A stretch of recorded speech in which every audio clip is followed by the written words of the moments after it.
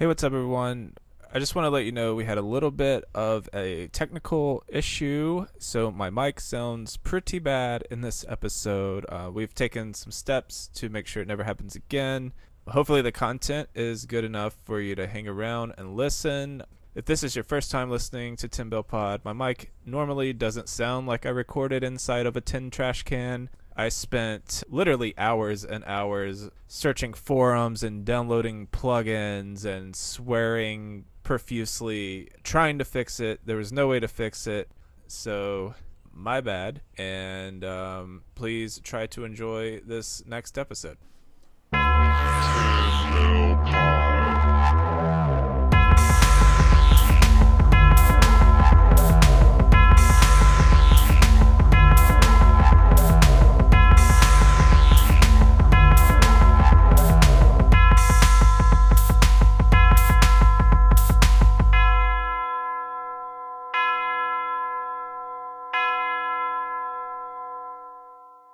Oh my God, Tabell's back again and burning out. What was that? I forget what the fuck you're parodying. It's the Backstreet Boys. Oh yeah, no wonder I couldn't place it too good. My TRL memory isn't as what it used to be. Shouldn't be like Tin Bill Pods. Oh man, all right. Yeah. Like, that's what it's supposed to be. All right, I'm Nicolessa. I'm joined by Micah J. Loving. Hello.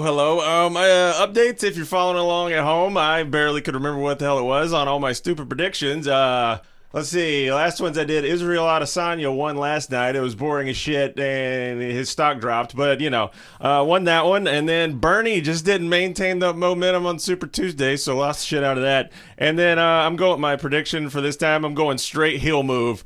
By the time you listen to this episode, no ACC teams will have made the Final Four. They're all out. They're all fucking out. Wow. And Gonzaga. Fuck you.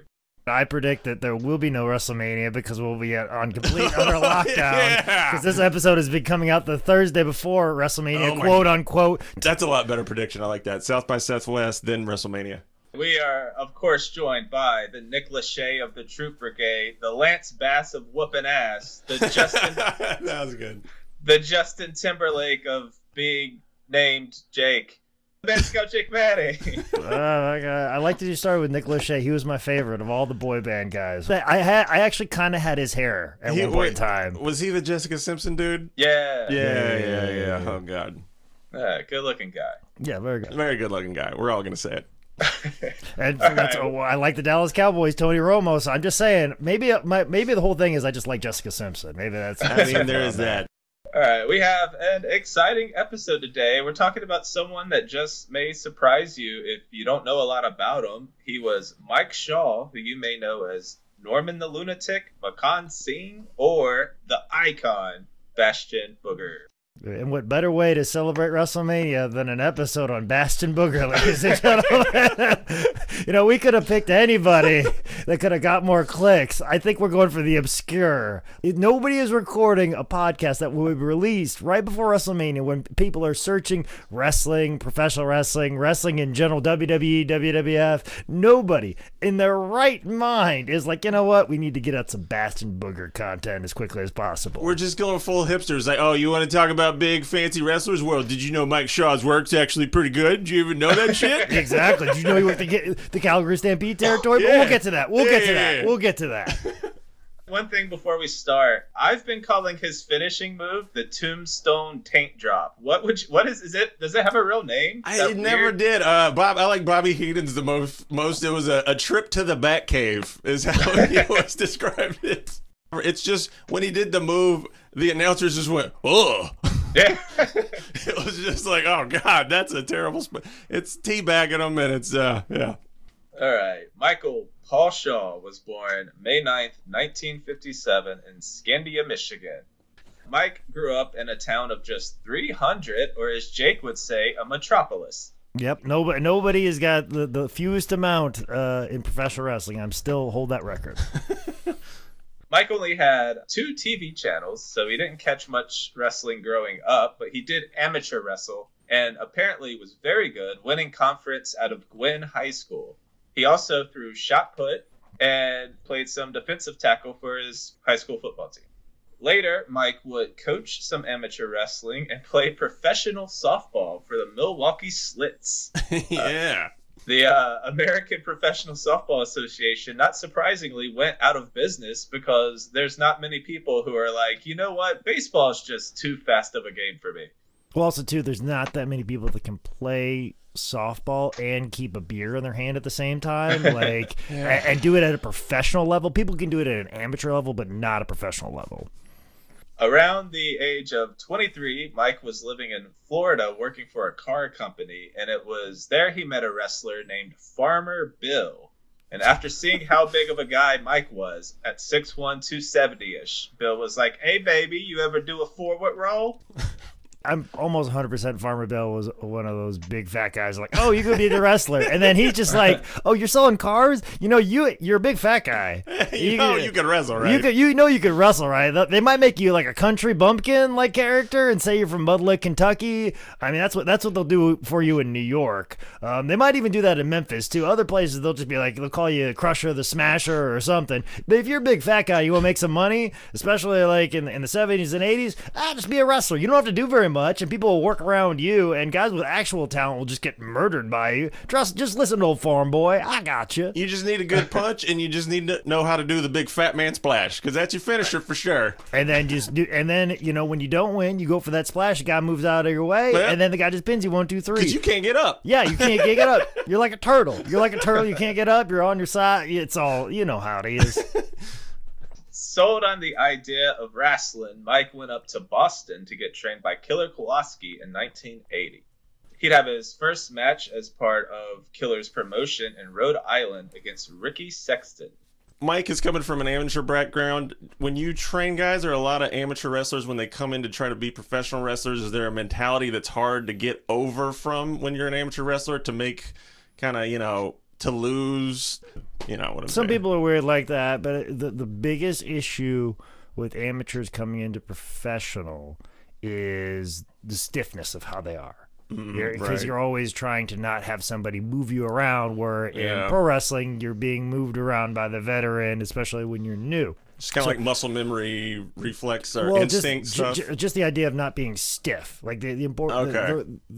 It's hard to explain, especially on a podcast. But the idea, like, you're moving around, you're doing a lot of physical activity, but you try to stay as loose as possible, because the stiffer you are, you get blown up faster, because when you stiffen up, that means your muscles are flexing, therefore your muscles need oxygen, and therefore you intake more oxygen, and that's why guys get blown up, because they're just huffing and puffing and puffing. Gotcha. And that's why amateur wrestling, MMA, it's like a total body thing, and you're very stiff, and you're moving, and you're trying to hit as hard as you possibly can, which causes you to flex your muscle, which causing you to take in more oxygen. Where wrestling, the reason why you can do 60 minutes is because you're loose. You're hitting somebody with loose forearms and stuff like that, but you're still swinging it as fast as you would if you were in a real fight, or throwing a punch at the same speed you would in a regular. But the thing is, you're barely hitting, but at the same time, you're also keeping your hand loose. You're keeping your forearms loose. You're hitting somebody with a clothesline. You're keeping your arm loose. You're all those things. You're trying to stay as loose as possible. So therefore, you're not taking in as much oxygen. So that is the biggest issue. But the biggest advantage of somebody who is an amateur wrestler is control of their hips. They know where their hips are at, where they're going to be, where their body is, and they have a good base. They know. But it's all more of a situation of where your hips are at all moments in time. Okay. So therefore, where a certain body part is, and it's about body control as far as professional wrestling goes. If you have a lot of body control, you can do a lot in professional wrestling. And amateur wrestlers always know where their hips are and know what their hips are doing and where they're at, and to explode into them, move them out, get them out from underneath of a guy. Just Gotcha. The awareness of your body parts and where it is in relation to your opponent, where you are in the physical mat and actual space that it surrounds and takes up. As an absolute wrestling legend, Killer Kowalski obviously had connections to the entire industry. So if a promotion rolled through town short a man, they'd usually go to him and his school for fill-ins. And that's how Mike would end up wrestling former world champion Pedro Morales on WWF's All-Star Wrestling, February 14th, 1981.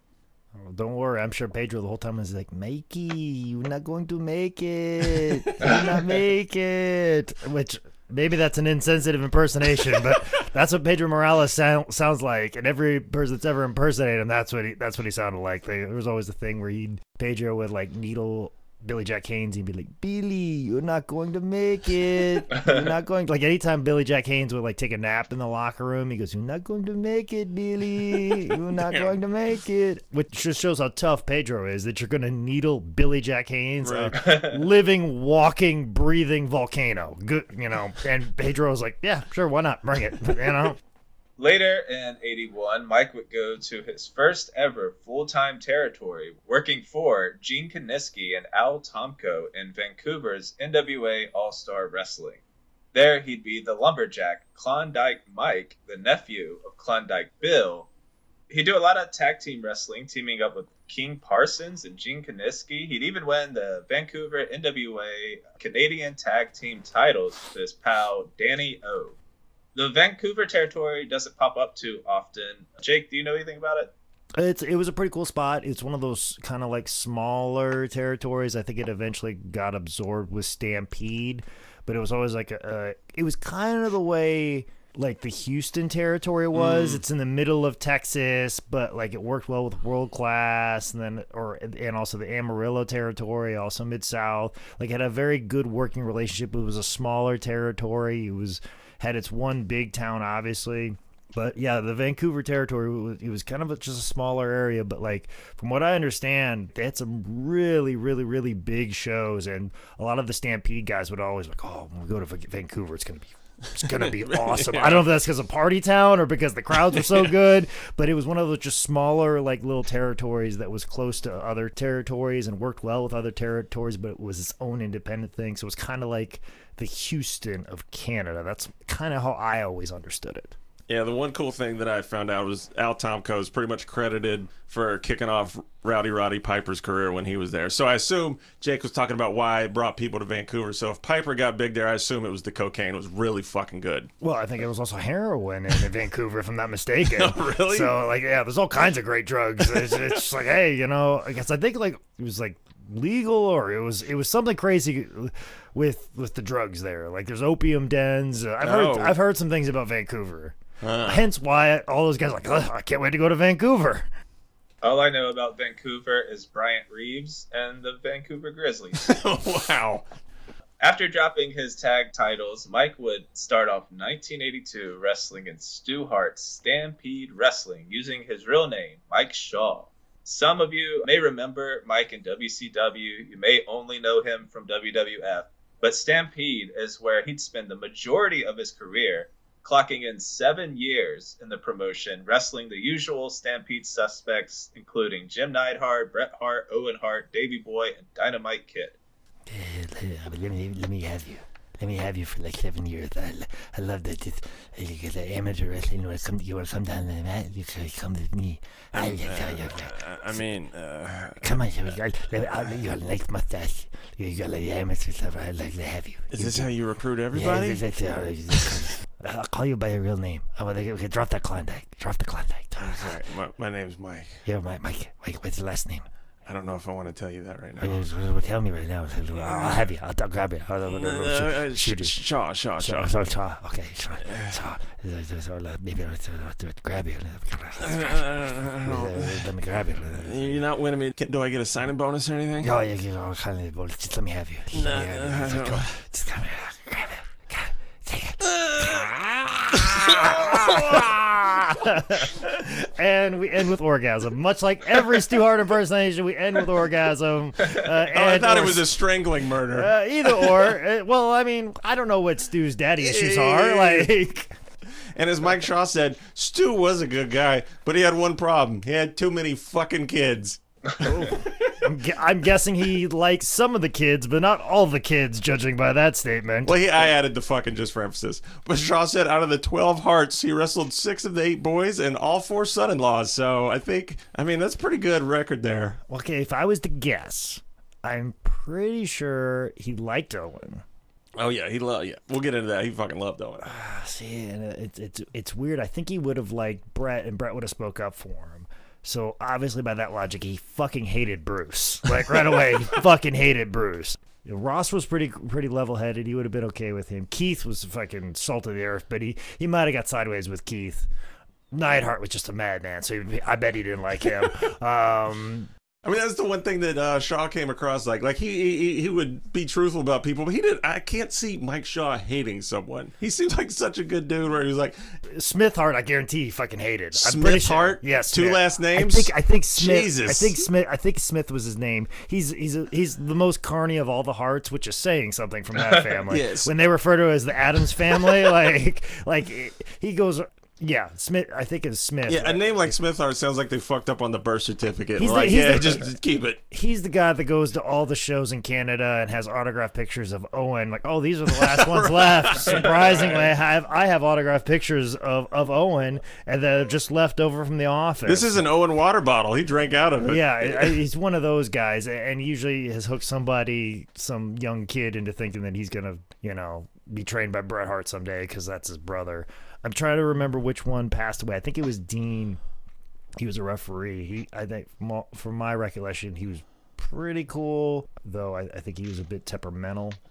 But I know Bret did care for him deeply, or always tried to look out for him. So yeah, that's kind of the thing. I can usually guess if like you like this person or you were buddied up with, like if you like Bruce, fucking 85% of the fucking family was not your cup of tea apparently.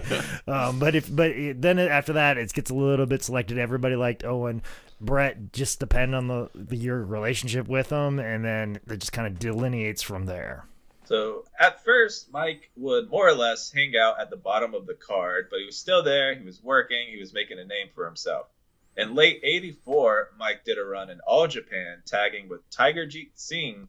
And some of the people he got to wrestle with in All Japan, the Funks, Harley and Bockwinkel, Bruiser and Stan Hansen, Giant, Baba, and Rusher Kimura. And Jesus, because that's about as high as it gets when it comes to All Japan. Like, after that, that's the only way. It's like, team up with Jesus and Muhammad, and that's as good as you're going to get. So yeah, I couldn't find any footage of any of this stuff anywhere. It's probably in some All Japan mega torrent or something. But not only did Shaw have a tag match against Baba, he got a win over Baba. I don't know if he pinned him, but shit, man, you got a tag team win over Baba. That's pretty damn good. In late '85, after a tour of South Africa, Mike would go back to Calgary and hop into the gimmick that would put a little heat behind his name, teaming up with the great Gama Singh. This led to Mike changing his ring name to Makan Singh. Muckin Singh. They always pronounce it, Muckin. It's so fucked up. You read it, but every time they said it, it sounded like Mucka or Muckin. The N was always just barely on the end of it. Yeah, I know, it's fucked up. And I guess this was an Evil Hill Foreigner gimmick? Well, the demographics of, like, the Calgary area, if I'm not mistaken, has a large Middle Eastern, even Pakistani. That's he was billed as a born-again Pakistani. Yes. They're like, the way that Mexicans are vilified in certain areas of America, and the way that Italians were vilified when they came over, the way that Jews are vilified in certain areas. The Pakistanis were kind of in that same boat right there. So as progressive as you think you are, Canada, you still have your corners of racism in professional wrestling. So let's not hide from that. And Gama Singh, met that man. What a great fucking dude, man. Yeah. Amazing. Like and here's the thing, sometimes I'll flip through the channels and I'll just kind of see what's going on Impact, and I think like Gama's been on a couple of times. Oh wow. And I have to stop just to see him kind of promo, because I love Gama Singh so much. Like I interviewed him for the Dynamite Kid documentary. He's such a level-headed, cool fucking dude, and just well respected by anybody who worked with him. And then, you put him and Mike Shaw together, like, gosh, if you were feuding against those guys, like, that must have been like a night off. Guys are going to take care of you, and the just racist Calgary crowd that we know Calgary can be, just how hot that would have been of an angle. Cornette brought this up, but Mike did as well, as he would use kind of the local politics to fuck with people. It'd be like Jake cutting a promo that, shitty fucking Charlotte Mayor V. Lyles just needs to get the fuck out of office. Yeah, like it was weird fucking bumper stickers that are all over Plaza Midwood, which should be the most progressive part of town. That's interesting. I might know who's behind that. Going on, but yeah, they would talk about how Shaw would bring or would wear an Edmonton Oilers jersey as a subtle fuck you to Calgary fans. Apparently that's a UNC versus Duke type thing, but he would just do that little kind of easy, subtle heel shit to really get people riled up even more. Yeah, see, people think just the Southern Territories did the kind of like the race baiting. No, fucking Calgary, you were no fucking different, all right? Like, that's the way pro wrestling's work, is just fucking racism, get people mad enough, they'll buy tickets and come see it. So the fact that we're not doing that anymore just shows how far we've come as a progressive sport. And then we get these old timers like, we can't get heat the way we used to. You mean be racist? Like, is that what you're talking about? And then they immediately say, yeah. You nailed it exactly. Actually, it's more like, goddamn, motherfucker, what do you mean I can't get heat like I used to? Let me swing the tennis racket around. Goddamn. In '86, after Honky Tonk Man left Stampede to go work for WWF, Honky's North American title was vacated. Malcolm would take on Owen Hart for the belt on Halloween, October 31st, winning and holding it till January 19th, 1987, when Owen took it from him. They trade the belts back and forth, with Mike winning it back January 30th, Owen taking it on April 10th, Singh winning May 6th, 88, before dropping it to Don Morocco December 9th, 1988. And to give you an idea of what this feud meant to Owen, to Muckin, to just the territory, or let's say Shaw would send out his tape to promoters to try to get booked or everything. He'd have a 15-minute tape, and 12 minutes was him working Owen Hart. He used to talk about how they'd used to, as big as Shaw was, 320 plus, he would have 30, 35-minute matches against Owen. And they just had a chemistry that was just, it worked so good for that high flyer, athletic versus the monster, big dude dynamic. They had so many good little bits throughout their feuds. There's 8 matches on YouTube. I watched every single one of those fuckers. They're mostly clipped, but there's good stuff. There's the old thing where Muckin would get the foreign object. He would try to hit Owen with it, but then Owen would get it away from him somehow, put it in his trunks, and then we would kind of forget about it. It's about halfway through the match.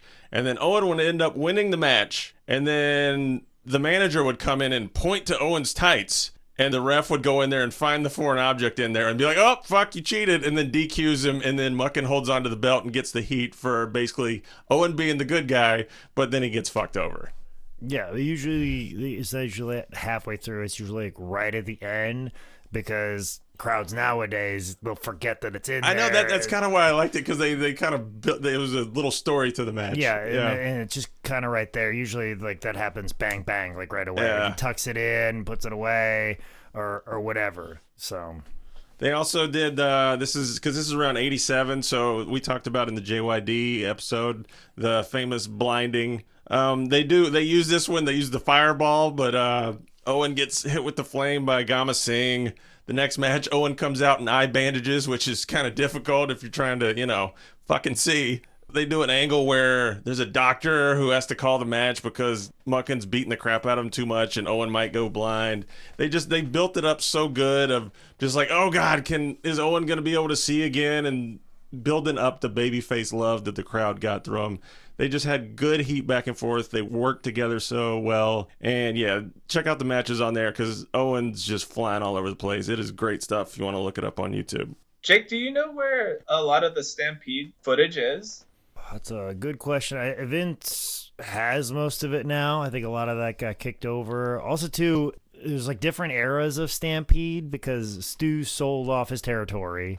Sold over to Vince, and that's how you got the Bulldogs, you got Bret, Neidhart, all went over, and then Stu was supposed to lay dormant and be done. Well, then Bruce talked him into coming and bringing it back, so some of that footage got lost through time, and I don't know if Vince was really collecting the footage at the time that he sold it the first time, and I don't know if there would have been too much. Like, anything that I've seen just kind of popped up here and there. There's a couple private collectors that have some stuff. There's some stuff out there. Like, if you look at, like, I know, like, tape trading wise, there's a lot of comp tapes. Like, you can get, if it was somebody like Brian Pillman, Owen Hart, you can get a lot of their stuff, but some of that at the first sale is kind of lost forever for whatever reason. The one interesting thing I found when looking up all this stuff, apparently in like the early days of tape trading when it was, newsletters and just people calling people and send them their address, was like the 85 to 89 Stampede tapes were just like some of the most prized and wanted stuff of all early VHS tape traders. So it's like, ooh, early nerd shit. Love it. I was just thinking about that as it relates to, I guess, Mike Shaw's legacy, where most people only remember him as Bastion Booger, but he has 7 years of good Stampede work that you just can't find it anywhere. Yeah, right? I mean, when I was looking up stuff and it was just, oh, Bastion Booger and he was Norman Lunatic. And then I'm reading all these comments by people. It's like, oh, man, his Stampede stuff, his mic work is so good and he got so much heat. And he was just kind of a natural, just loud, screaming, comfortable man on the mic, and how good his big man stuff was. And it was just like, oh, I didn't know any of this shit about this dude. One thing that I should have known about Stampede is I had no clue that Liger had a run in Stampede as under his real name, Kichi Yamada. I mean, there's matches. I forget what the tag match was. I think it's Owen and Yamada versus Shaw, and I think Gama. But it was just like, oh shit, I forgot that Liger was there. Or I didn't know Liger was there, and it kind of makes sense. Another friend of mine brought up how Liger was there, and then kind of Owen and ended up going to New Japan, so I figured that was that connection there that made that happen. There was this working relationship where New Japan and an office in Mexico and Stampede always saw the value of, hey, our guys, you know, we need to freshen up the roster.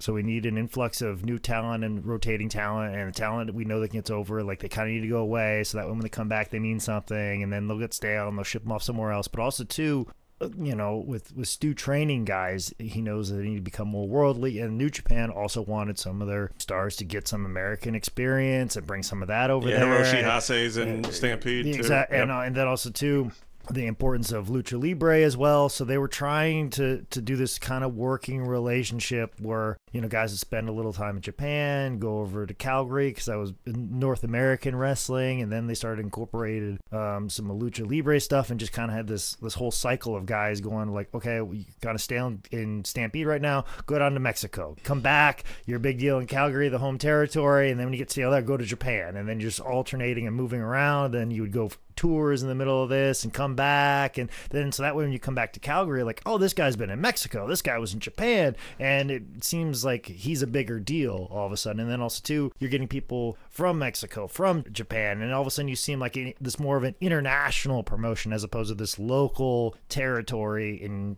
Calgary, Alberta, Canada. Hell yeah. Other random tidbits I found just digging deep. He had football helmet matches with Jim Neidhart, which apparently they would just face off in a 3-point stance and then just slam their helmets into each other until someone lost. So amplifying the CTE fun there. And then there's one great thing I would suggest you look up. It's Mike Shaw, Gary Albright doing a public service announcement promo to not drink and drive as heels. And it was like, we know you might not like us as people, but please don't drink and drive. So I was just wondering, Jake, have you ever had to do a public service announcement type promo for any type of commercial or TV station? No, but I always think about the ones where it says just say no to drugs, and it was Jake the Snake Roberts from the magazine in the 80s. That's always the one that gets posted around. Not so much anymore now. Jake's got his life together, and he can get a promo and like change the fucking world apparently whenever he wants. So yeah, I remember that was always like a meme for quite some time. Hey there, kids. This is the Man Scout, Jake Manning, and I'm here to let you know that, hey, drugs are really bad. And want to know why? Because I've taken a shitload of them. Behind this cheery exterior, you know, I put this uniform on. I seem like a very straight-laced individual. I tuck my shirt in appropriately, so that way I have the gig line going up and down. You don't know what a gig line is because you never served in the military before or in the Boy Scouts. Whichever. That's where you learn that. You get that gig line. You get perfect straight-laced, literally straight-laced up and down. But see, that's the thing. You're going to have a lot of ups and downs if you take drugs, kids. That's a bad road to go down. Trust me, I've seen that dark path. I've gone down that dark path. Have you ever stared at a bottle of whiskey longer than an hour and be like, ooh, I bet that would feel good. I feel like good inside of me, that entire bottle. And then all of a sudden you have one drink, then all of a sudden you turn on TV and Scarface is on, and you're like, it looks like this is what I'm doing for the next 3 hours, even though it's even though it's like 2 in the morning, you got to get up, you got to go to work the next day. You got to mix an educational television program tomorrow at 6 a.m., you know? But no, it's okay. Scarface is on. You got the drinks are flowing. The Everclear and orange juice is going down so smooth. And that's the scary part. You're like, man, this is Everclear. People like make jokes about this. They can't even breathe. They set this stuff on fire. You're putting this in your belly. And you're just drinking it like it's nothing. And you've got probably, just enough. You're just catching a buzz now. And that's scary, but that's okay. You don't have to be scared. All you have to say is just say no.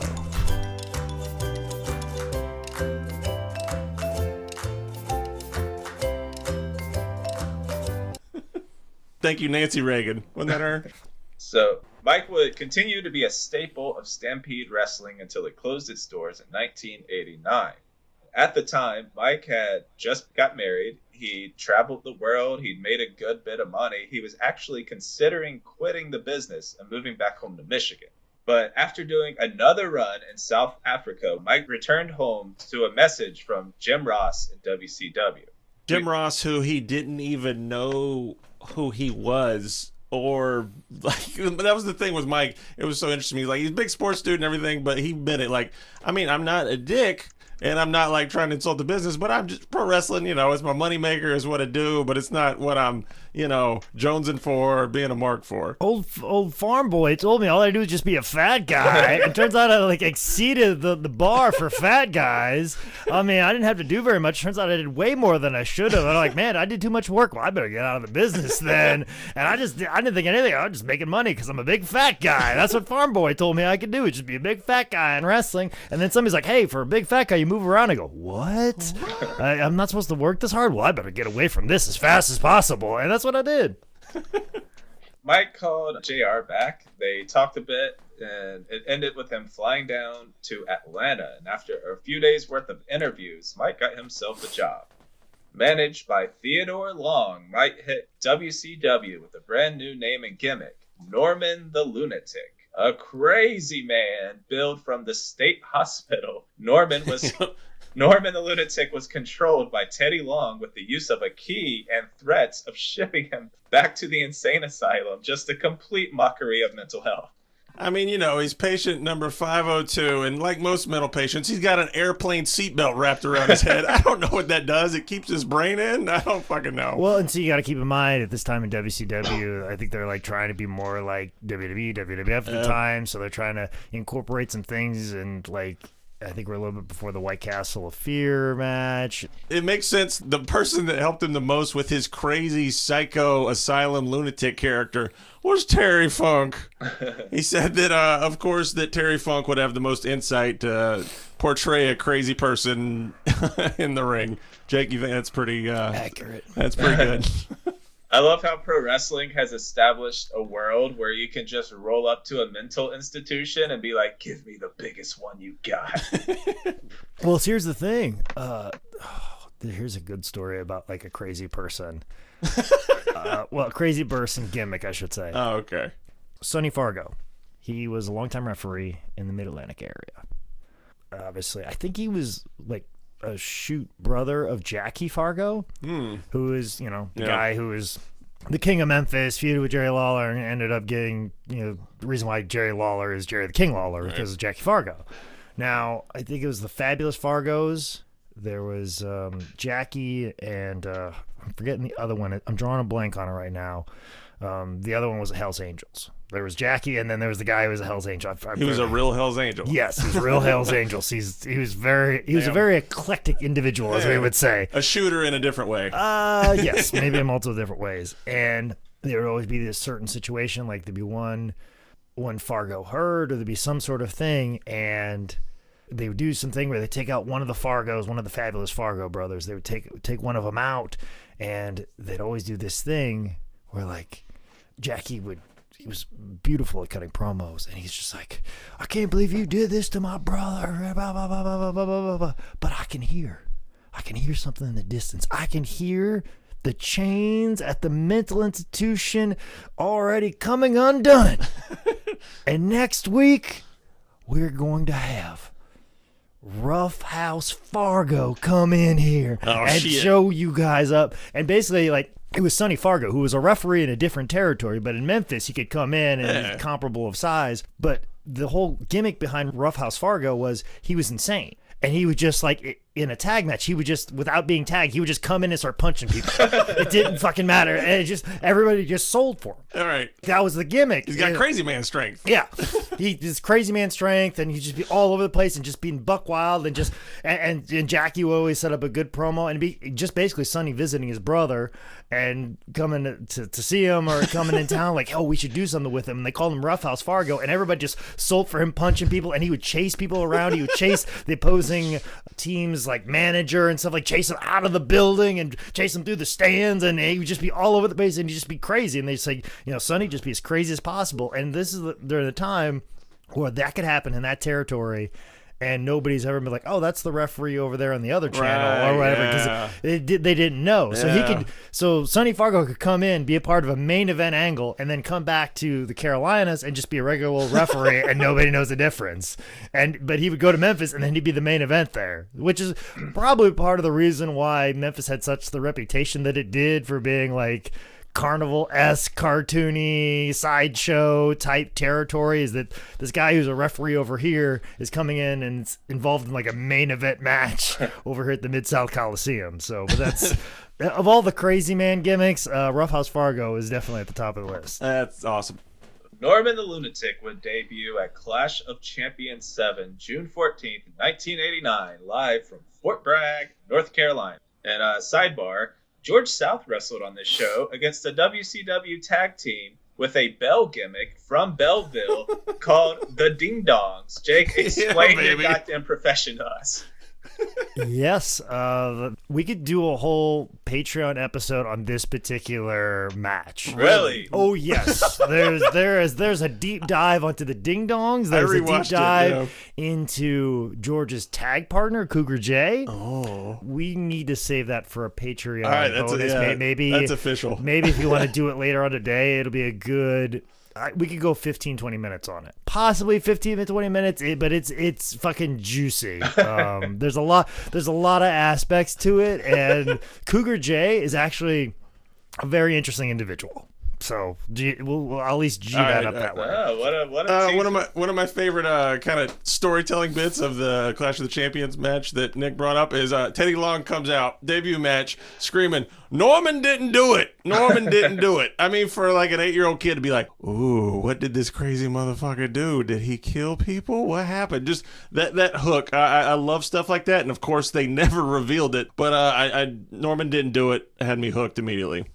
Norman would debut against Mike Justice, and in 47 seconds, Norman hits Mike with a big corner splash and wins. Then Norman is drug off by the orderlies, just like Mom was. And the thing that made me fucking cackle was the crowd. He's already over. The crowd sings na na na na na na na na. They do the whole song as he's strapped to a gurney to take back to the mental asylum. God damn it, that's my thing. I run the WWF, and only we do the na na na song. We do the na na na song. I fire people on a daily basis just so I can go na na na na. Na na na na. Hey, yeah, goodbye. Do it all wrong and out of sync without a rhythm whatsoever. No pitch at all. No pitch whatsoever. I do the na na na song. Na na na na.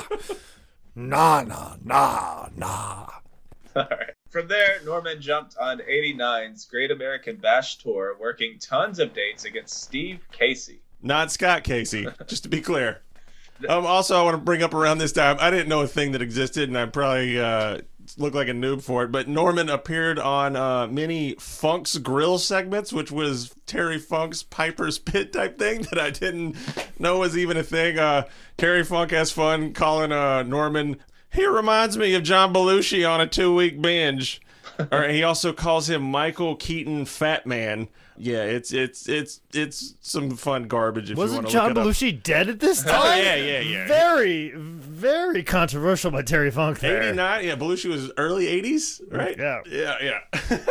That's like making a Kobe Bryant joke in the middle of an interview segment 2 or 3 years from now. Yep. Then at September's Clash of Champions 8, he met his old Canadian pal, Flying Brian. JR and Cornette are on commentary, and Cornette mentions all of Pillman's football credits, and I bet JR was like, dude, I have one thing. Can you not? Yeah, that's a funny thing with Colt Cabana debuting in AEW. Jim Ross referred to his college football career, and Colt Cabana's whole reason for playing football in college is so Jim Ross can mention it on commentary. That's amazing. Which, funny enough, pretty much the whole reason why I was a collegiate shot putter was so Jim Ross can mention it on commentary. So, Jim Ross, you have not checked all the boxes just yet. It's like the ultimate long con. That's admirable. You guys watch this? I did. I mean, it's good. It's kind of has the Owen Shaw dynamic of, athletic dude doing good stuff and Shaw doing big man stuff. Pillman gets the win with the crucifix pin, which if you're not gonna do that move unless you trust the big dude. More good topical stuff, just because wrestling did that back then. At the end, Cornette says that Jim Baker just moved in next door to Norman at the asylum because good old Jim Baker. So Norman the Lunatic came in as a heel character. However, crowds mostly just laughed at him, and Mike really didn't mind. But this led to Norman turning on Teddy Long and getting pretty over as a newly found babyface. I mean, that's what it seemed like. It was kind of, I liked how they did it because almost immediately people were kind of endeared by this, simple, crazy dude, but he seemed sweet. And then, of course, you get Teddy Long berating him and treating him like crass. So you immediately, work all the empathy and feeling sorry for this dude basically being a slave to pro wrestling. And I love the kind of mini narrative that they did with this. And Teddy finally had enough because they just brought too many goddamn teddy bears to the ring for him. It was just too much. I'm sick of these goddamn teddy bears. Get these teddy bears out of here. Teddy Long does not like teddy bears. You understand? You're confusing the two. You think that this teddy bear is Teddy Long. This is not Teddy Long. This is a teddy bear. This is a stuff full of cotton. I am not full of cotton, sir. I like how the Teddy Long is basically like a Ernie Ladd on a 6. Yeah, it is. Pretty much. If it was any more, then it'd be Ernie Ladd. Ernie Ladd does not like teddy bears. That's where we get up a little bit higher. Well, Teddy Long is a little more here. Teddy, we'll keep it a little bit more refined because Teddy looking good. He got Menakis on. That's what Teddy Long does. Come over with Menakis on and make tag team matches or bring out The Undertaker. and people always talk about how, like, I don't like, professional wrestling being so formulated. Well, guess what? I have made a living off it being in a formula. That's the two things that I do, player. Speaking of the teddy bears, people started giving them to Norman, sometimes up to 300 a week. So Mike would just donate them to a children's hospital, which is super awesome of him. I mean, if that doesn't show how over you are, I mean, for a kind of, mid lower card gimmick, for people to be bringing that many damn teddy bears, it's impressive, man. So from there, it was more working live events, facing people like Tom Zink, Tommy Rich, the Iron Sheik, and eventually Kevin Sullivan, leading to a Falls Count Anywhere match at Clash of Champions 10, Texas Shootout. And just to give a little background on these little mini feud, of course, Norman the Lunatic, simple dude, he sees woman, and of course he gets a crush, and then of course Kevin Sullivan doesn't like it. And there's a great bit, if you want to look it up on YouTube, that Norman paints a picture of woman and presents it to her in the middle of the ring, and she immediately hates it and destroys it. And then Kevin Sullivan comes out and beats Norman with his own painting that he painted for his crush. So if you can't make him any more endearing and lovable, I mean, what else can you do? On the way down to the ring, Cornette calls Norman a child molester. Thank you for bringing that up. I rewound that 3 times to get the proper context. I was like, nah, he just calls him a child molester. Well, sometimes you got to do that. Sometimes you got to cancel a motherfucker from time to time. Would anyone like to explain this match, specifically the ending? I got good notes on that. All right, so it's Falls Count Anywhere, as Nick mentioned. We obviously end up brawling everywhere because Sullivan likes that. And as people might know from Sullivan's feud, they had the bathroom spot. And Sullivan, apparently, this might be the first bathroom brawl spot ever. They are fighting towards the back. Norman throws Sullivan into the women's bathroom.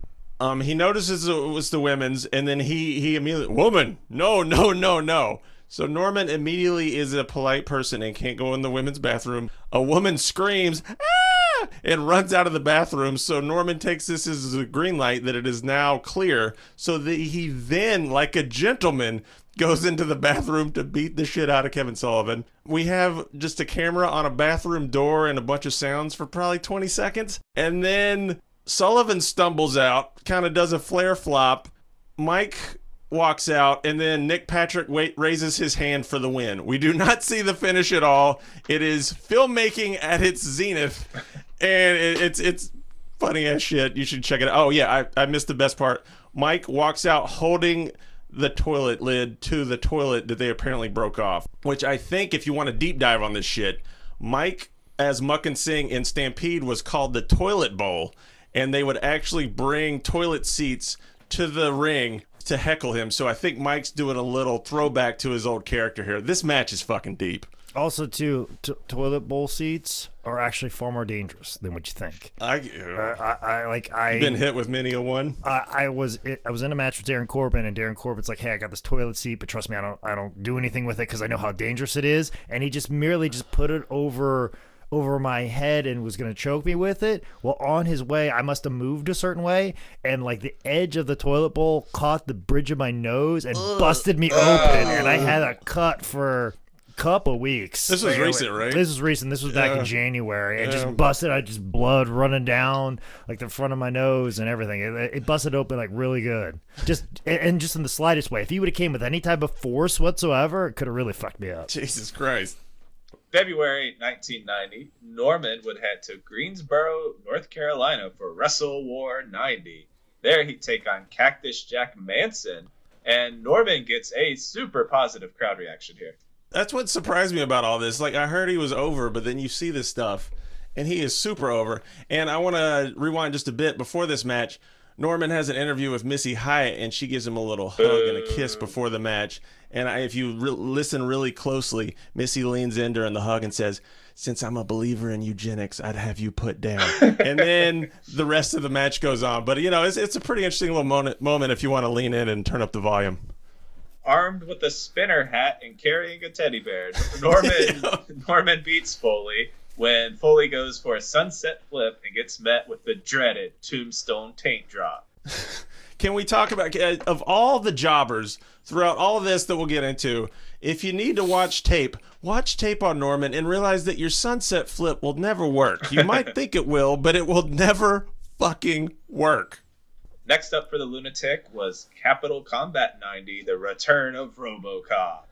Norman and tag partners, the Road Warriors, opened up the show against Bam Bam Bigelow, Kevin Sullivan, and Cactus Jack. The Road Warriors come out on the back of motorcycles, so Norman comes out on a little foot-powered scooter. The Road Warriors and Norman get a really chaotic win. I like this match a lot. Dude, it was pretty fun. Norman and Cactus go at it, and I told the bit with the scooter after the motorcycles. That was good. Bunch of the crap I watched that's worth looking up if you're interested. Find his Tommy Rich match.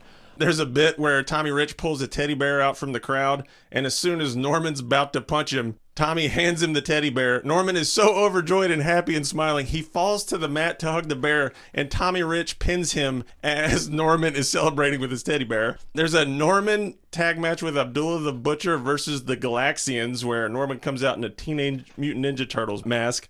And then there's a Rick Steiner match where Norman gets German suplex by Rick, which shows you how goddamn crazy he is, but he actually hits it.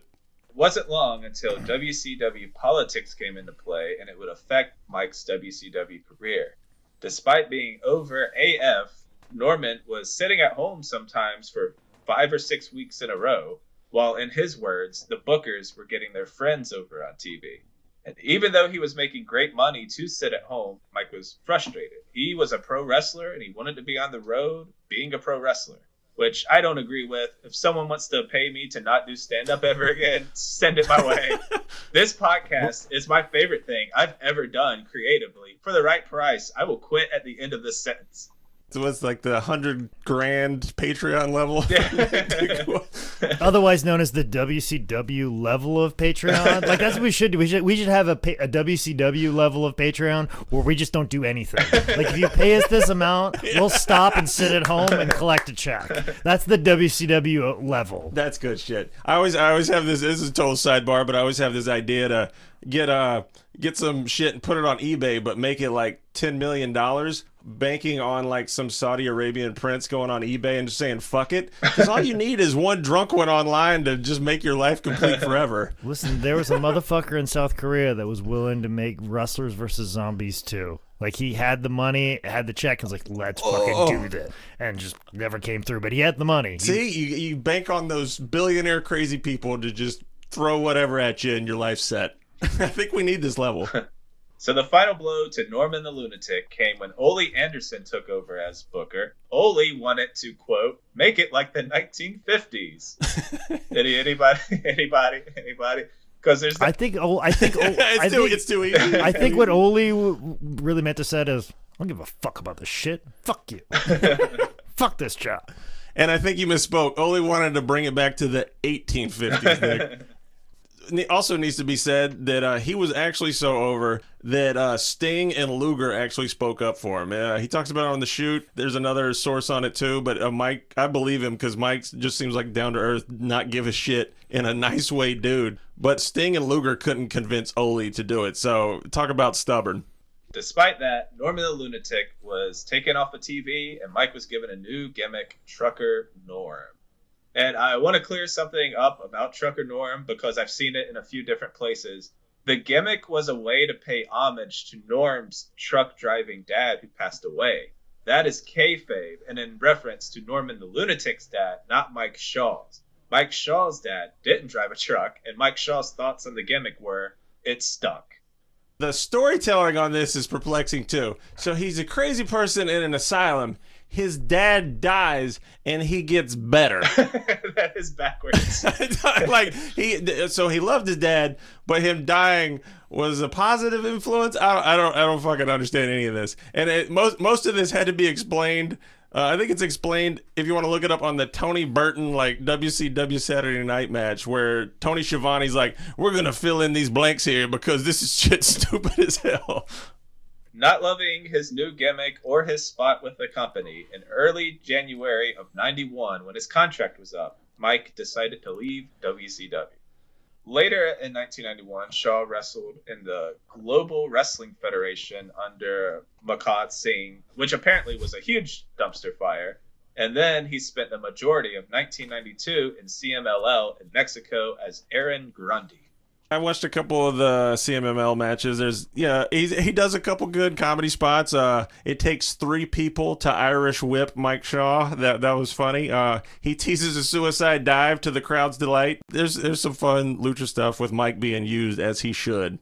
That's one of the things. Like sometimes you need like a big guy for like a post, and and they're usually using comedy senses, but also too like for someone like him who wrestled someone like Owen or Flying Brian, he's a great post. He's there for everything. He can bump around for all these guys that can just come in and do all kinds of things.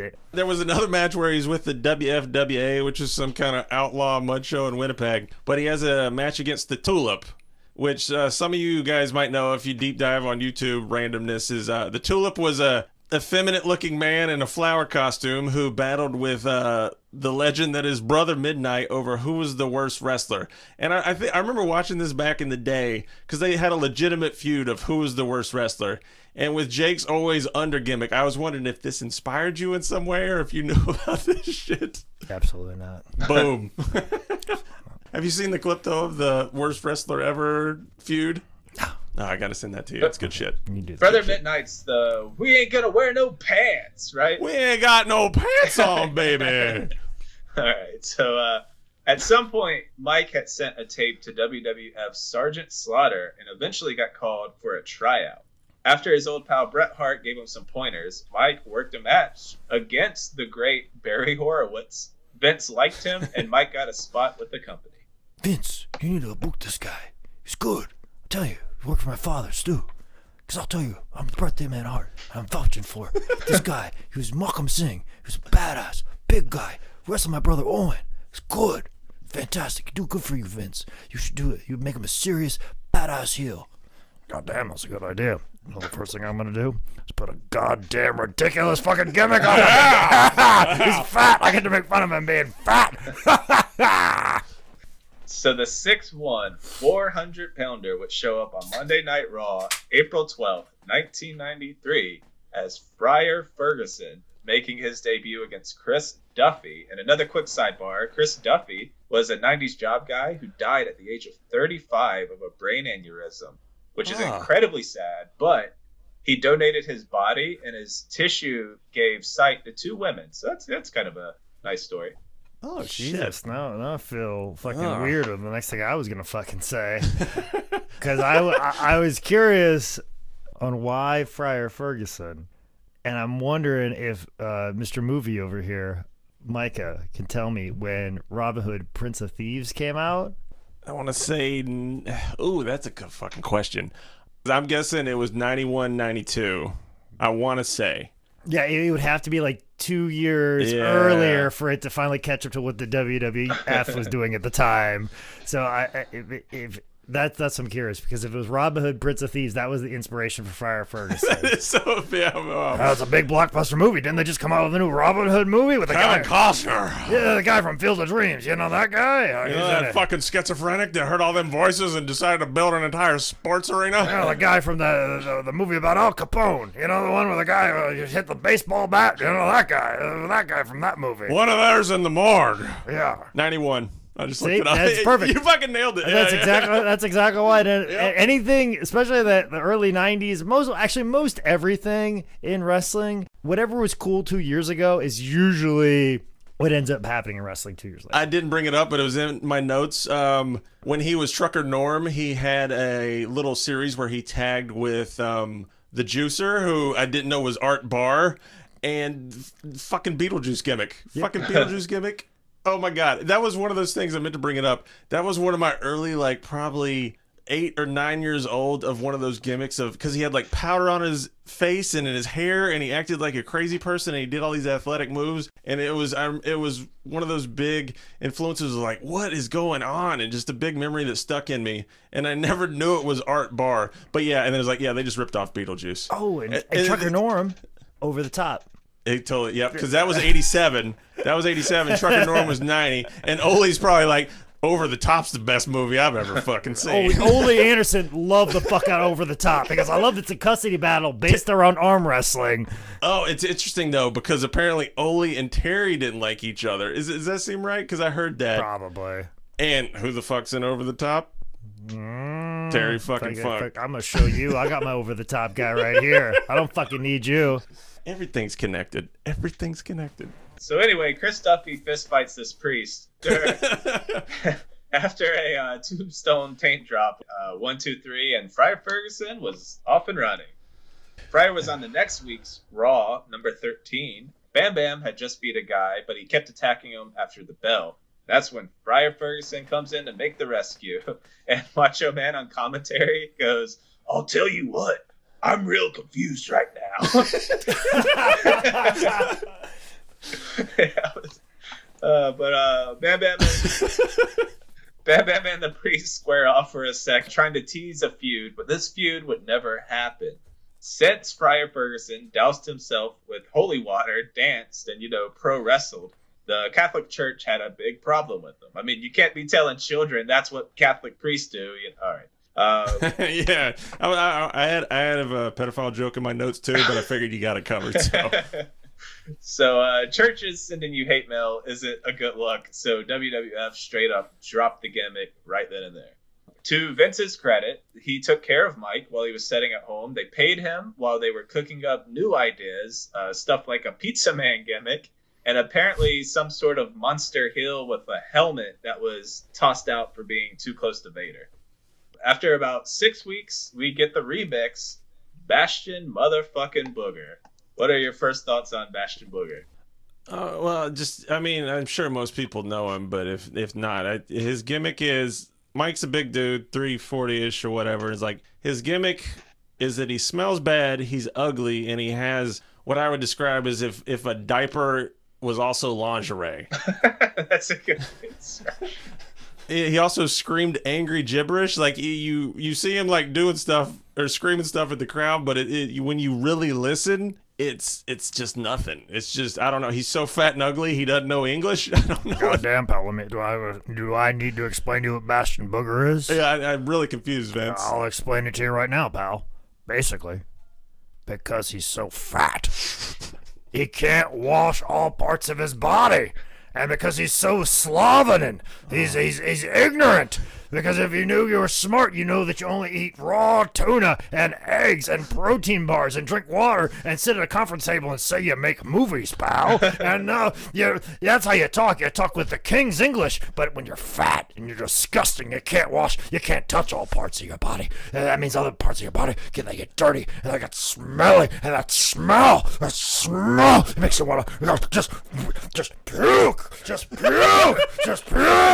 Make you want to puke all the time. You're puking on yourself because you're puking on your big fat belly, and then that smell goes back and it makes you want to vomit more. Nobody wants to be around you, and since you're not talking to people, you forget what the English language is, and you're just such a slobbering, smelly, puke-soaked individual, and that's how you create Bastion Booger.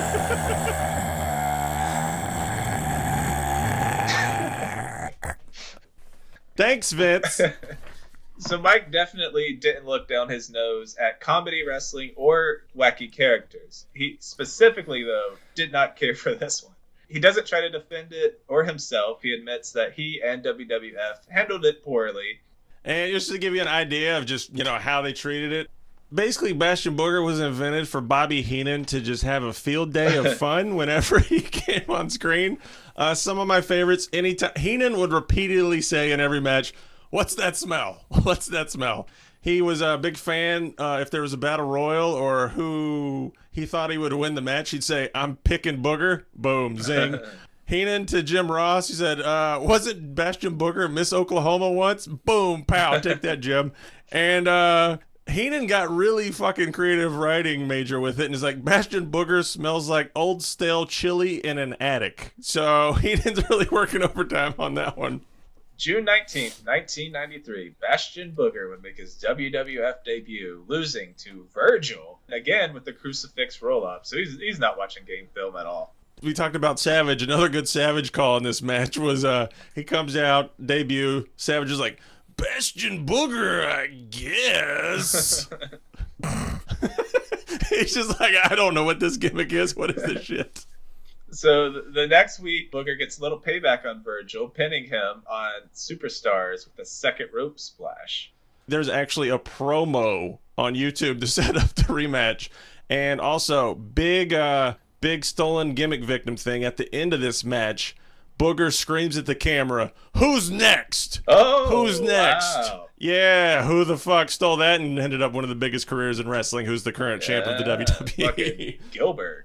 I think the thing that sticks out to me the most of Bastion Booger is I think they showed him eating like a rotisserie chicken. And just that's the Survivor Series promo thing, yeah. Okay, yeah. And like anytime I eat a rotisserie chicken and I'm just being nasty, I just think of Bastion Booger. So I think about Bastion Booger every time I eat a rotisserie chicken. So Bastion Booger would have a Raw match against Crush that aired June 28th with Crush and his sweet mullet. Body slams him 3 times and wins. But for another good Bobby Heenan thing, Bobby Heenan brings up that Bastion Booger is in fact Hillary Clinton's brother. I'm not saying that's how Booger died, but what did you know, Mike Shaw? What did you know? Remember when Clinton jokes were like very kind of innocent and ha ha ha ha ha, and then all of a sudden like they got a little bit darker, but also at the same time we started to know them a little bit more. well, why do we think that people started dying? Mm-hmm. They started making jokes in the first place. Oh. From there, Booger would make the house show run, taking on Bob Backlund, which has to be a rib on him, Hacksaw Jim Duggan, and would have a handful of TV wins, including one in his hometown against your boy, Sonny Rogers. Damn right, Sonny Rogers. One match that I cannot recommend enough. There's not much to it, but it's kind of genius. I'm going to use the word genius for everything involved. Look up Bastion Booger versus Rick the Model Martel.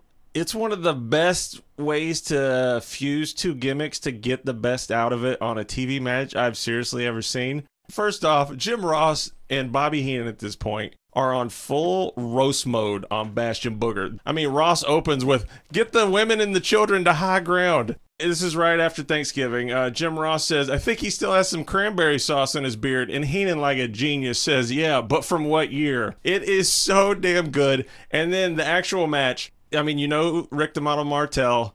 He's gorgeous. He looks good. He doesn't want to be touched or hurt. Nothing needs to get messed up. He's wrestling one of the grossest, most disgusting, smelly motherfuckers in the entire world. And they don't even lock up because Rick Martel is so thrown off and appalled and disgusted by the smell that is emanating. He actually goes in for the tie-up and he can't do it because he's just, ugh. The finish of this match is it's upper level. Rick Martel gets his arrogance spray canister and sprays Bastion Booger so that he doesn't smell like total shit. And the ref DQs Rick Martel for using a foreign object. And Bastion Booger wins the fucking match. I fucking cackled and was just kind of blown away by the creative booking that they came up with for this random TV match, but just the gimmicks fused together to create this goofy, smart, fucking spot on creative endeavor. I just, please look up this match. It is so good. It's minor genius. Booger's first and only WWF pay-per-view appearance was at the 1993 Survivor Series. And once again, we have to talk about this godforsaken match. Do we, though? Why'd you put it in the notes? I just, if the Bushwhackers die, we're not doing it again. We'll just say what they always say. We talked about this match and it's available in the archives. Yeah. And just move right along. And if we want to do that again, we can do that right now. Just quickly, Booger teamed up with Bam Bam and the Head Shrinkers to face Men on the Mission and the Bushwhackers dressed as Doink the Clowns. Bastion actually starts off this match and Luke Doink bites him in the butt like someone told Amelia Bedelia to eat ass. What the fuck? Oh, okay. Okay. That joke's not for everyone. Thanks for pointing that out, Nick. I have not heard the name Amelia Bedelia in so long. Since I was a child.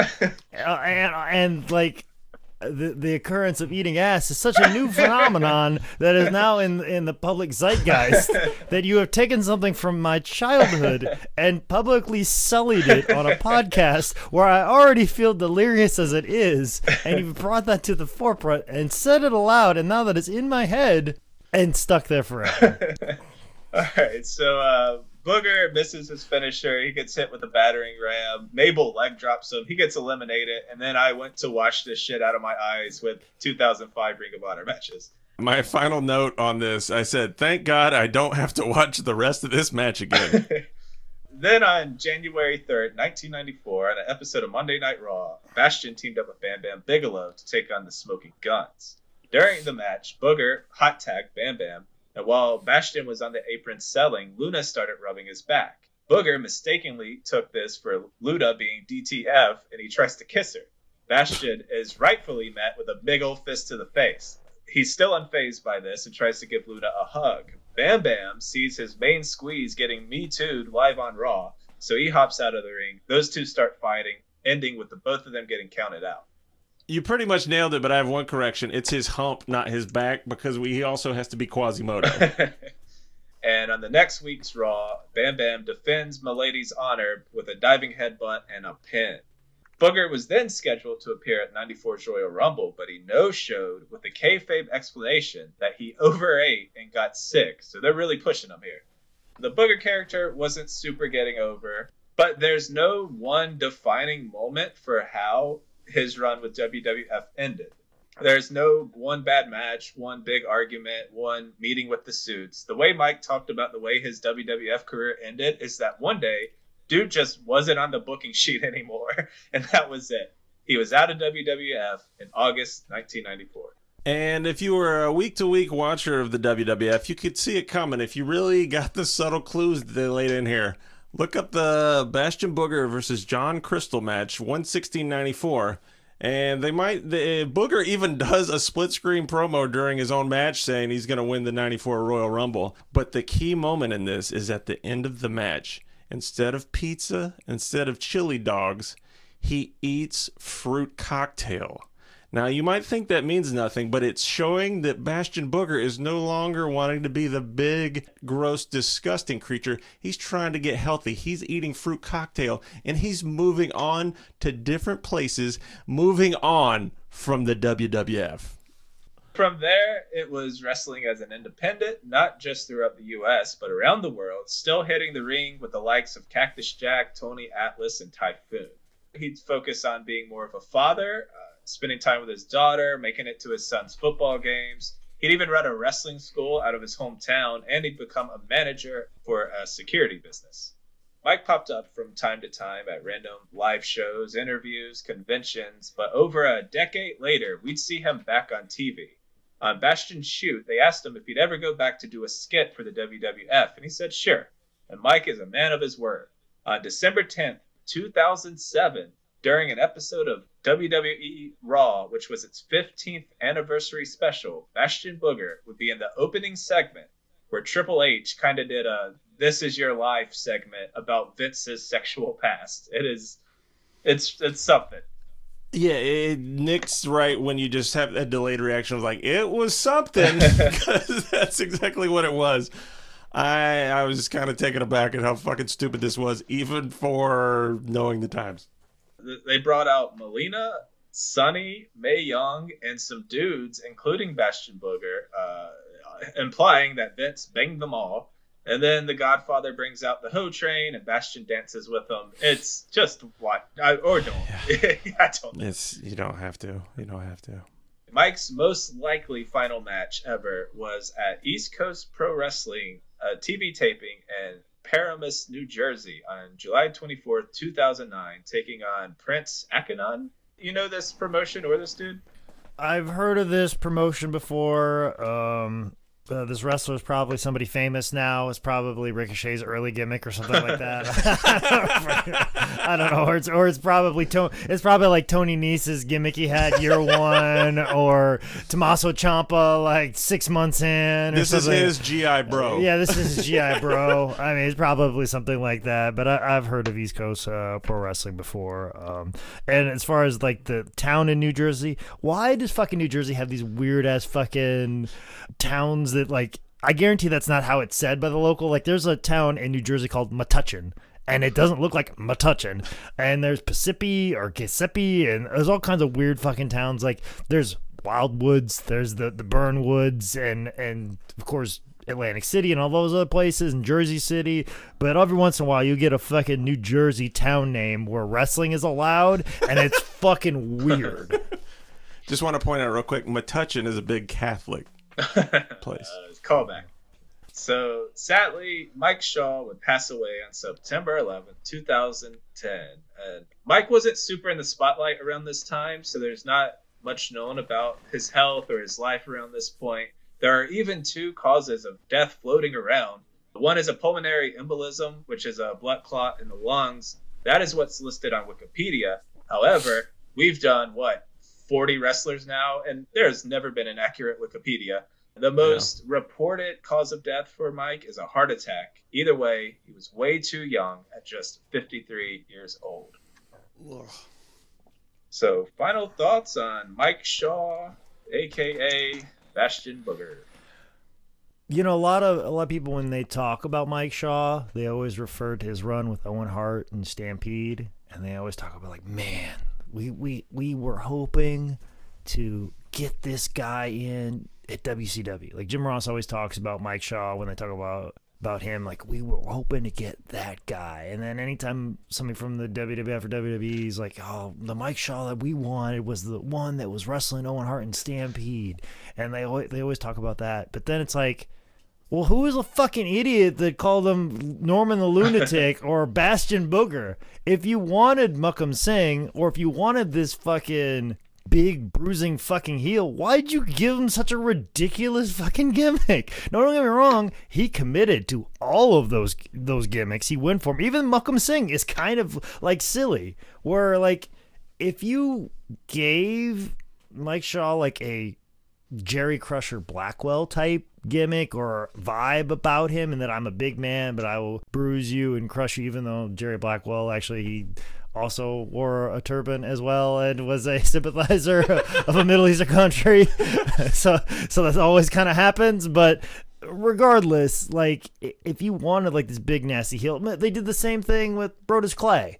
Like, oh, you're a big guy, instead of just you being Brodus Clay, this big nasty heel, we'll put a ridiculous gimmick on you and be like, oh, why didn't this work out? Why weren't you this big nasty heel that we wanted when we got this? It's like, you could have called him Smasher Mike Shaw or Smasher Shaw.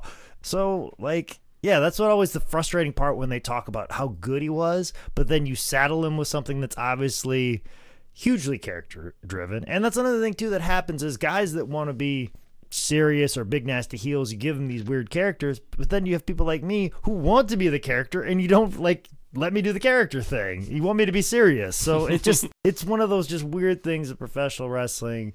And everybody always talks highly of that run with Owen Hart. And I just wish they would have been like, you know what? You're Mike Shaw or you're Smasher Shaw, and you're going to come in and you're just going to be this big nasty heel like Jerry Blackwell and just come in and we'll feed you to whoever the big baby face is or the small baby face. And his ability to be able to go work in Mexico, go to Japan, wrestle people who are smaller than him.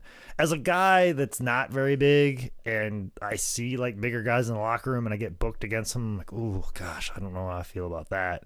From what I hear, everybody that wrestled him that was smaller than him, which were a lot of people, but like the people the size of Brian Pillman's and Owen Hart's, they loved wrestling him. Like, oh, he was so good. He was always there. He was never like a step behind, but he was a good post and super safe and just could look like he was murdering you, but he wasn't. I mean, that's just a shame. You know, like he's kind of a punchline in wrestling, but I don't know.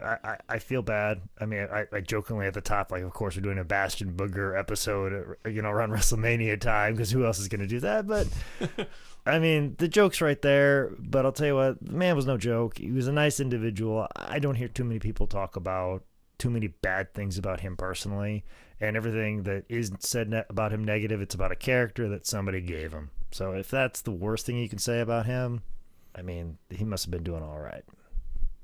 I swear every time we cover someone and I think, oh my God, we're not even going to make it to 30 minutes, much less an hour, something always pops up. Like, I was just as surprised as anyone when I clicked on Cage Match and saw that he had 12 pages of matches instead of like 3. It shows that you can't just dismiss someone because they had one goofy TV run, Fight the Patriarchy. Yeah. Most of his career, it was kind of plagued by bad timing, maybe a bad gimmick or bad people in the back, you know. But you can't take away the fact that he was, I mean, I'll say a Stampede Wrestling legend. You can't discount someone who had an epic feud with Owen Hart, putting on great matches, and to have a 7-year run in any wrestling promotion, any professional sport, or just like a regular job. It means you're doing something, right? He came off like a super cool, decent guy in his shoot interview. And, you know, his WWF days dig deeper than those.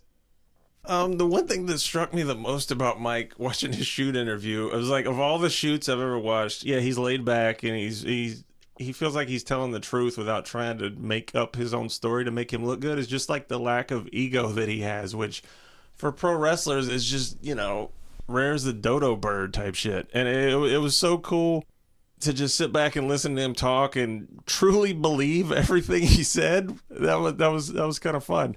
He has his own Jakks Pacific figure. I mean, he might be a joke, but he's Series 25, damn it. He's got a clean pin over Owen Hart in WWF. He's got a clean pin over Sean Waltman. Boom, 1, 2, 3 kid. He got over as a heel in Stampede super fucking hard. And then he got over as a face in WCW so hard that Sting and Luger were saying, keep this man in. The man wrestled 4,000 to 5,000 matches in 20 years in 32 countries. This man put in fucking work. As Jake, I don't even need to ask him. He will say, you work that many countries. You are a badass. Everybody respects you. You know what you're doing. The thing that got to me is like how close he was to Owen. As it's that thing, you work with someone so long and you have a creative bond of sorts and it feels so good and you just grow through that. And he said the only of all the wrestlers that have died over the years, we've done all these episodes, everything that's happened, the only time Mike Shaw ever cried over a wrestler was Owen. And that says so much. He said, I think I mentioned this, but I'm going to say it again. His best match ever, according to him, he was sure as shit. I don't even know if it's on tape. Mike wasn't sure, but it's that 32-minute match with Owen. And he said 320 pounds, and they went full blast the entire time. And I'd love to find that at some point, man. I'm going to finish up with a little story that I found on the Wrestling Classics message board. It's not the most amazing big-time story. I'm kind of underselling it, but I just like to be honest with the stuff I'm selling. But it's a good, interesting kind of insight, just real deal story about Mike. This is word for word from Richard Berger. I enjoyed a rather odd relationship with Mike Shaw when we both worked for Stampede. He was a top heel and I handled the advance work and ring announcing in southern BC. At first, Shaw was moderately polite but distant and cool. Then he seemed to warm up only to turn heel without rhyme or reason on me. I have to admit that it kind of threw me off balance. His attitude towards me fluctuated back and forth until months later I found him alone in the dressing room, lacing up his boots. So I asked him if there was something I'd done to tick him off. In return, I got the warmest of smiles from Mike. Just for a second, he quickly dispensed with it and said softly, "Nah, I'm just doing my job." From that time on, I knew he was okay and there really wasn't any heat between us. I know it's not the biggest thing, but I just thought that was cool. If Mike would commit to shit, but then when it came down to it, he was just the nicest, coolest dude that was just doing his job. And after going through all this research, I will say I will never forgive Teddy Long for decapitating that teddy bear because he was clearly jealous of being a second-rate Teddy. All right, that is Mike Shaw, a.k.a. Norman the Lunatic, a.k.a. Bastion Boogers, 10 Bell Pod. We appreciate you listening. We are very thankful to all of you donating to our Patreon over at patreon.com/10bellpod. Take a few seconds to leave us a rating and a review. That helps us pop up on the listening apps. You can find us at 10bellpod.com, on social media at 10bellpod. Micah is JTrotter27 on Twitter. I'm Nicolessa on the Instagram and Twitter. And Manscout is Manscout Manning on the social medias. I'm the Booger Man. Dong.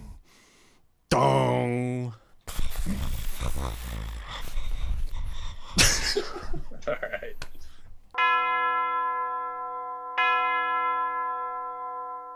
Hey there, folks. It's the Man Scout Jake Manning, otherwise known as sleep-deprived Jake Manning. Hey, I've been sleeping in my car for the last 2 days, and boy, I sure would like an opportunity to sleep in a bed. But you know what? I'm going to here for 10 Bell Pod for you guys. But not just you guys. I'm here for the Patreon people. I'm doing this with little or no sleep. If you want to hear me get buck wild, crazy, off the wall, or see me when I absolutely sucked at professional wrestling, our Patreon page is full of extra bonuses, like really shitty matches of mine where I wasn't good at all, backyard wrestling of me, and then of course episodes that we do at the end of a 5, 6, 7, 8 hour taping when I have little or no sleep that I got in a fucking van alongside of the road. So make sure you check out that and all that crazy content where I have come completely unraveled at the edges. You get that on our Patreon page at Patreon // 10 Bell Pod. You know the deal. Look for it. Find out.